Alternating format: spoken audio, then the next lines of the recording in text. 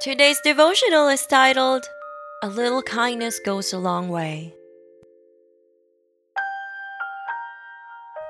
1 Thessalonians chapter 5, verse 11. Therefore encourage one another and build one another up just as you are doing. With all that's going on in the world today, a kind word goes a long way. Everyone is going through something. Everyone is going through a silent battle that they are not yet ready to share.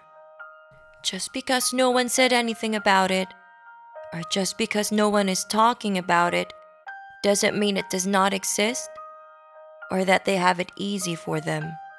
When a brother or sister is going through a rough patch, even if it was because of their own doing, instead of saying, "I told you so," we should offer a kind word straight away, because not one of us is perfect enough to be sure that we would not have done the same thing if we were in their position. No one is perfect. We are all sinners. We can show the world, though, how great God is to us by doing what Jesus would, offering a kind gesture or a word of praise.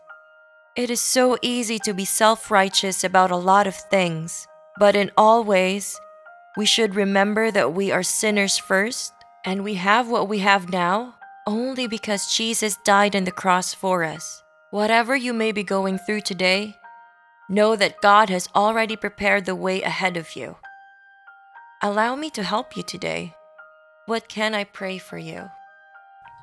Let's pray.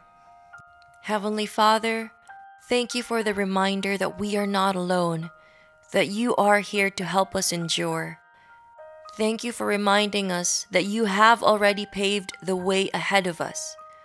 Holy Spirit, continue to move in our hearts, continue to use us for your glory and honor. In Jesus' mighty name we pray. Amen.